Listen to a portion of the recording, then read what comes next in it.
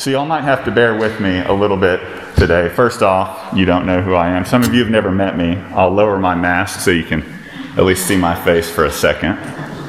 Then I'll put my mask back on in case the bishop is watching the live stream. My name's Alan Bentrup, and I work for the bishop, so that's why I double extra special have to care what he thinks. And so I'm really thankful to be with you all today. One of the roles that I serve in the diocese is to help congregations think about who they are. Help congregations think about how they follow Jesus' command to love our neighbors. Help congregations think about what their purpose is in their communities. And over the coming weeks, I'm going to work with your vestry to do some of that work. The vestry will then work with you all to help think about who is St. Francis? Who are we called to be?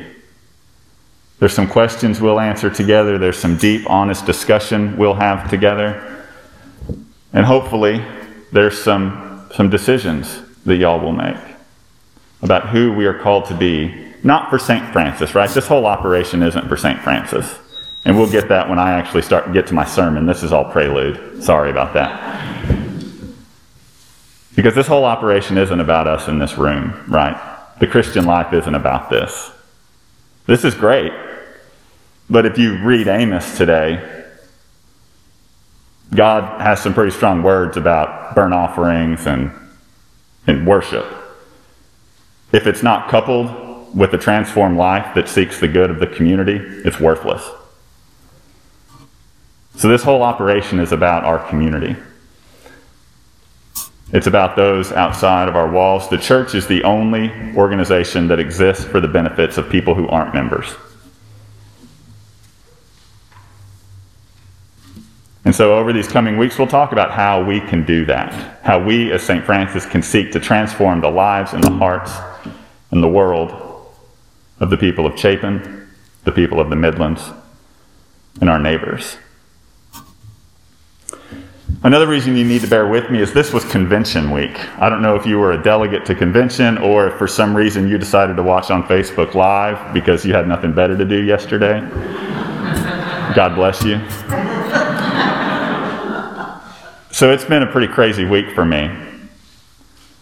And it wasn't until about 45 minutes ago that I actually had an idea what I was going to say today. Because even without convention, it's been a pretty crazy week, hasn't it? There's been a lot going on. If you're like me, you've been turning on the news to see what's been decided, what hasn't been decided. How come Nevada can count our money so quickly when we gamble, but they can't count votes so quickly? Or, these things, right? Like, it's been a week where there's been a lot going on. And so one of my practices as I'm getting ready to preach is I'll read through sermons I've preached for that same Sunday before.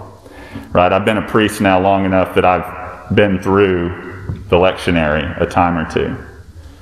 Not that I'm copying and pasting and preaching the same thing, because no one would ever do that. Trust me. But I think there's things that we can learn from what was said in the past. And when these readings came up 3 years ago, in early November 2017, I was preaching in Houston, Texas. That's where I'm from. I have the boots to prove it. It was in the days after Sutherland Springs, which, like too often, that name brings up an image because there was a shooting in a church. And we don't have to explain it. We just say Parkland, Columbine, Sutherland Springs. And so I thought back to where I was, where my community in suburban Houston was in the days after that, when a house of worship was desecrated by violence. People of God were separated by division. And then I thought back to what I tried to say, what I felt God was trying to say in that time. And it made me remember that the division we think we're going through this week for the very first time the pain and the heartache that sometimes it feels like we're living for the very first time, it's been around for quite a while. It was around 3 years ago. It was around 20 years ago when some of my friends were murdered in a mass shooting. It was around 100 years ago when the world was at war. It was around 150 years ago when this country was at war with itself. It was around 2,000 years ago when Jesus was speaking to people who were divided. When Jesus was speaking to people who were saying, I'm prepared, I'm one of the bridesmaids that knows what's going on. And other people saying, no, you don't. I'm the one that's prepared. I'm the one that has the answers. And Jesus was speaking to these people and trying to say, you're all missing the picture. I'm actually not going to touch on the gospel this week. Number one, it's really difficult, and I'm just going to take a pass on it. But number two, it's part of a series, and we'll get to it next week, right? We stay in this part of Matthew for several weeks, and I'm preaching to y'all again next week, so either I'm sorry, or I'll see you again next week, depending. So we'll touch on some of those themes. But I actually want to go outside of what Jesus was talking about. Because 2,000 years ago, Paul was talking to the Thessalonians. And these Thessalonians were seeing people around them die. The Thessalonians were living in a world that was crazy and chaotic. And they were being persecuted for their faith. They were being rounded up and murdered because they dared to challenge the authorities of the day. And these folks were worried. They were like, what? We were promised that Jesus was going to come back, and he hasn't. And so what is going to happen? These people that have died before Jesus came back, are we going to see them again? If we live long enough for Jesus to come back, will we see those people who died before? And Paul tried to set the record straight to them and says, this world is going to be full of chaos and violence and brokenness and pain. But we have a hope in Jesus. And you go back even further to Amos. And Amos is writing to people before Christ who they're crying out for the day of the Lord. That's like them saying, we want the world to end. They're in the midst of struggle and turmoil and division and chaos. And they want the day of the Lord. They want the day of salvation. They want the day of healing.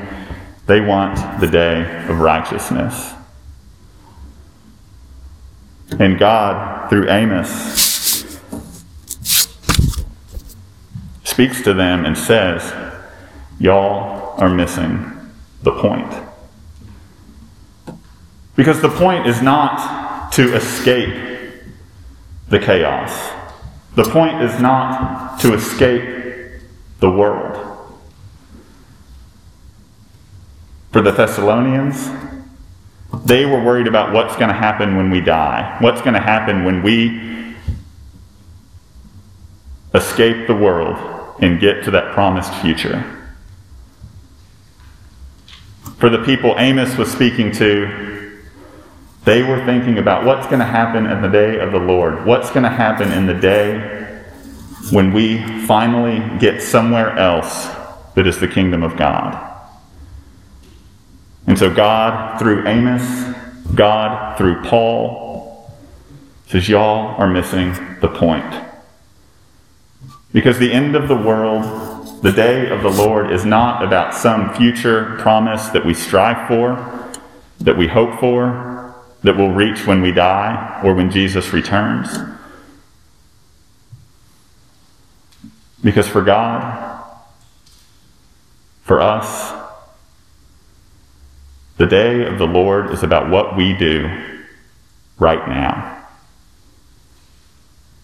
Not in spite of the chaos, not in spite of the division, not in spite of the pain, but what we do in the chaos, what we do in the division, what we do in the pain.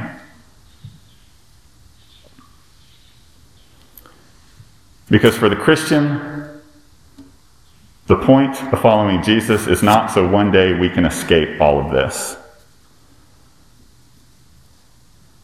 For the Christian, the point is so we can help God transform it all right now.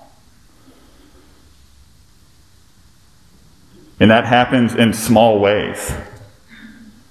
Right? That happens by inviting that person to lunch. Well, not right now because we can't go to lunch because the restaurants are closed. But inviting that person to a Zoom call or whatever you want to do. Or, God willing, someday soon we'll be able to go to Olive Garden again. But it happens in small ways by inviting that person with whom we disagree. That person who planted a different yard sign in their yard these last couple months. The person who cheered for the wrong football team yesterday. The person with whom we just seem to butt heads over whatever. The reconciling love of God starts in small ways by just reaching out to that person.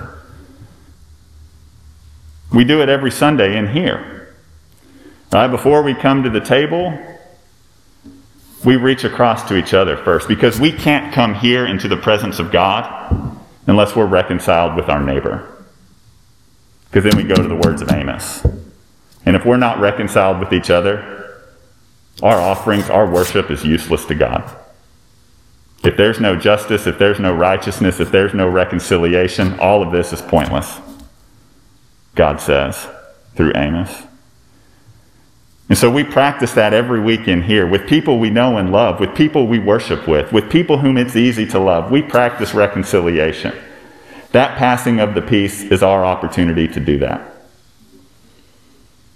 Sure, it's an opportunity to wave and smile and shake the hand of someone we haven't seen in a while, but it's more than that. It's an opportunity to smile, wave, not shake hands because of COVID. But it's that opportunity to have that brief moment of reconciliation with people we already love, or people for whom it should be easy to love. And that trains us for when we go out into the world and we are called to do the exact same thing with people whom it's not as easy to love. Because earlier when I talked about how we as a body are going to figure out how we can help transform the lives of our neighbors, right? This would be a whole nother sermon series, but we can talk for a while about who God says our neighbor is. And it's everybody. It's perhaps especially people we wouldn't think it would be. Jesus goes to great lengths in the gospel. He has a lawyer. It's always the lawyer, right? A lawyer comes up to Jesus and says, Jesus, who is my neighbor? And Jesus starts on this whole thing and he tells a story about a guy who was going down a street. He was beaten and left for dead. He said, a priest walks by, and this is where I get embarrassed. A priest walks by and skips on the other side. Then a vestry person walks by and skips on the other side. Then the Sunday school teacher goes by and walks past the other side. Then the choir director, goes by and walks on the other side.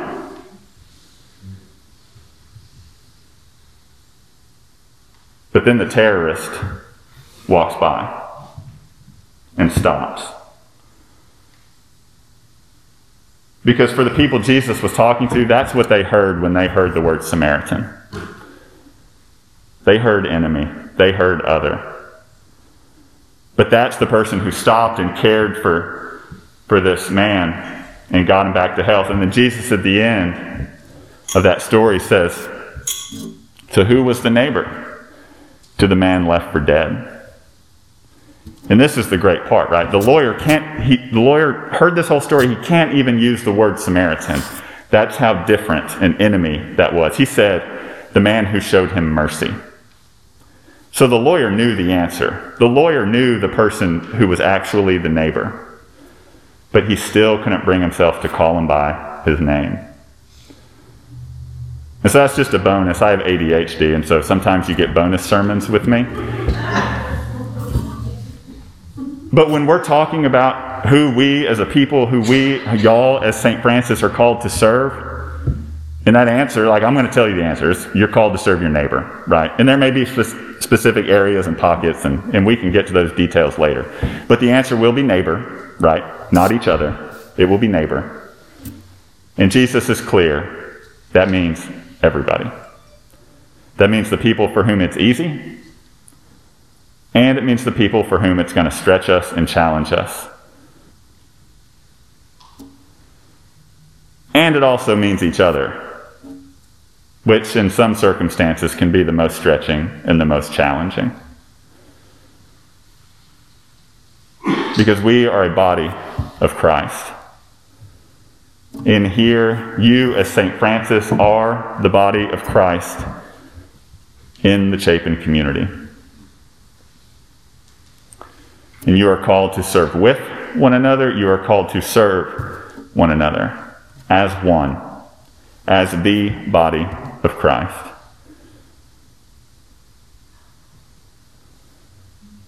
Because in the Christian life, there is no longer Jew or Greek, slave or free, male or female, Democrat or Republican, Clemson or Carolina. That's not scripture, so I actually don't know if that's the case. There may still be Clemson and Carolina. But in the body of Christ, there is no division. There should be no division. Because we who are members of the body of Christ need one another.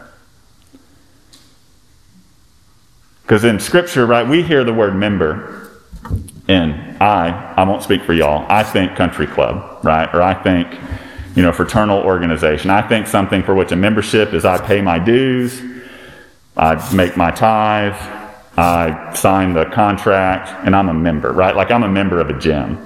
That gym doesn't need me. But that's what I hear when I hear the word member. But when Scripture talks about it, it's talking about pinkies. And it's talking about elbows. It's talking about eyes and ears and knees. It's talking about parts of the body, not people who pay dues. So when we talk about being members of the body of Christ, when we talk about being members of this congregation, when we talk about being members of each other, we're talking about being grafted onto one another. We're talking about being stuck together in the good times and in the hard times.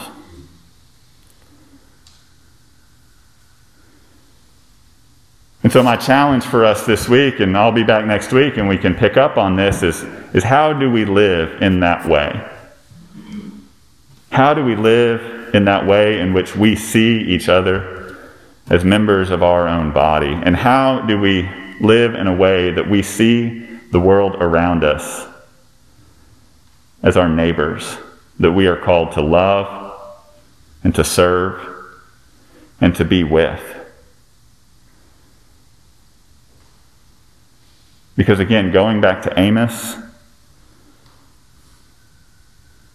God says, I hate, I despise your festivals. I take no delight in your solemn assemblies. Even though you offer burnt offerings and grain offerings, I will not accept them. Those are harsh words that God is saying to those people. Because those people were missing the point of the whole operation. God goes on and says, take away from me the noise of your songs. I will not listen to the melody of your harps. But God redirects them to the point. God redirects them to the way they are called to live. God redirects them to the way that people who follow Jesus Christ are to live. Let justice roll down like waters. and righteousness like an ever-flowing stream. Let justice roll down like waters, and righteousness like an ever-flowing stream. That is my prayer for you all. That through this work that y'all will do, that we'll do together to determine what is our purpose, what is our mission, what is our call. Our call is to see that justice will flow down like waters across Chapin, across the Midlands, across the world.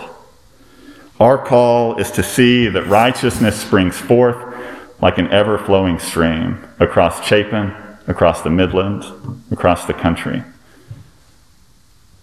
And we'll figure out our part to play in bringing that to fruition.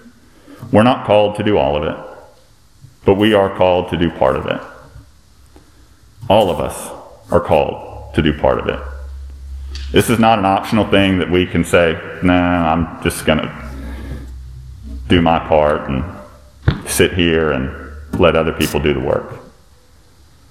We're all called because we're all members of one body. We're stuck together. We're stuck together. In the midst of the chaos, in the midst of the division, in the midst of the pain and the suffering of the world around us, and sometimes in the world within us, we're stuck together.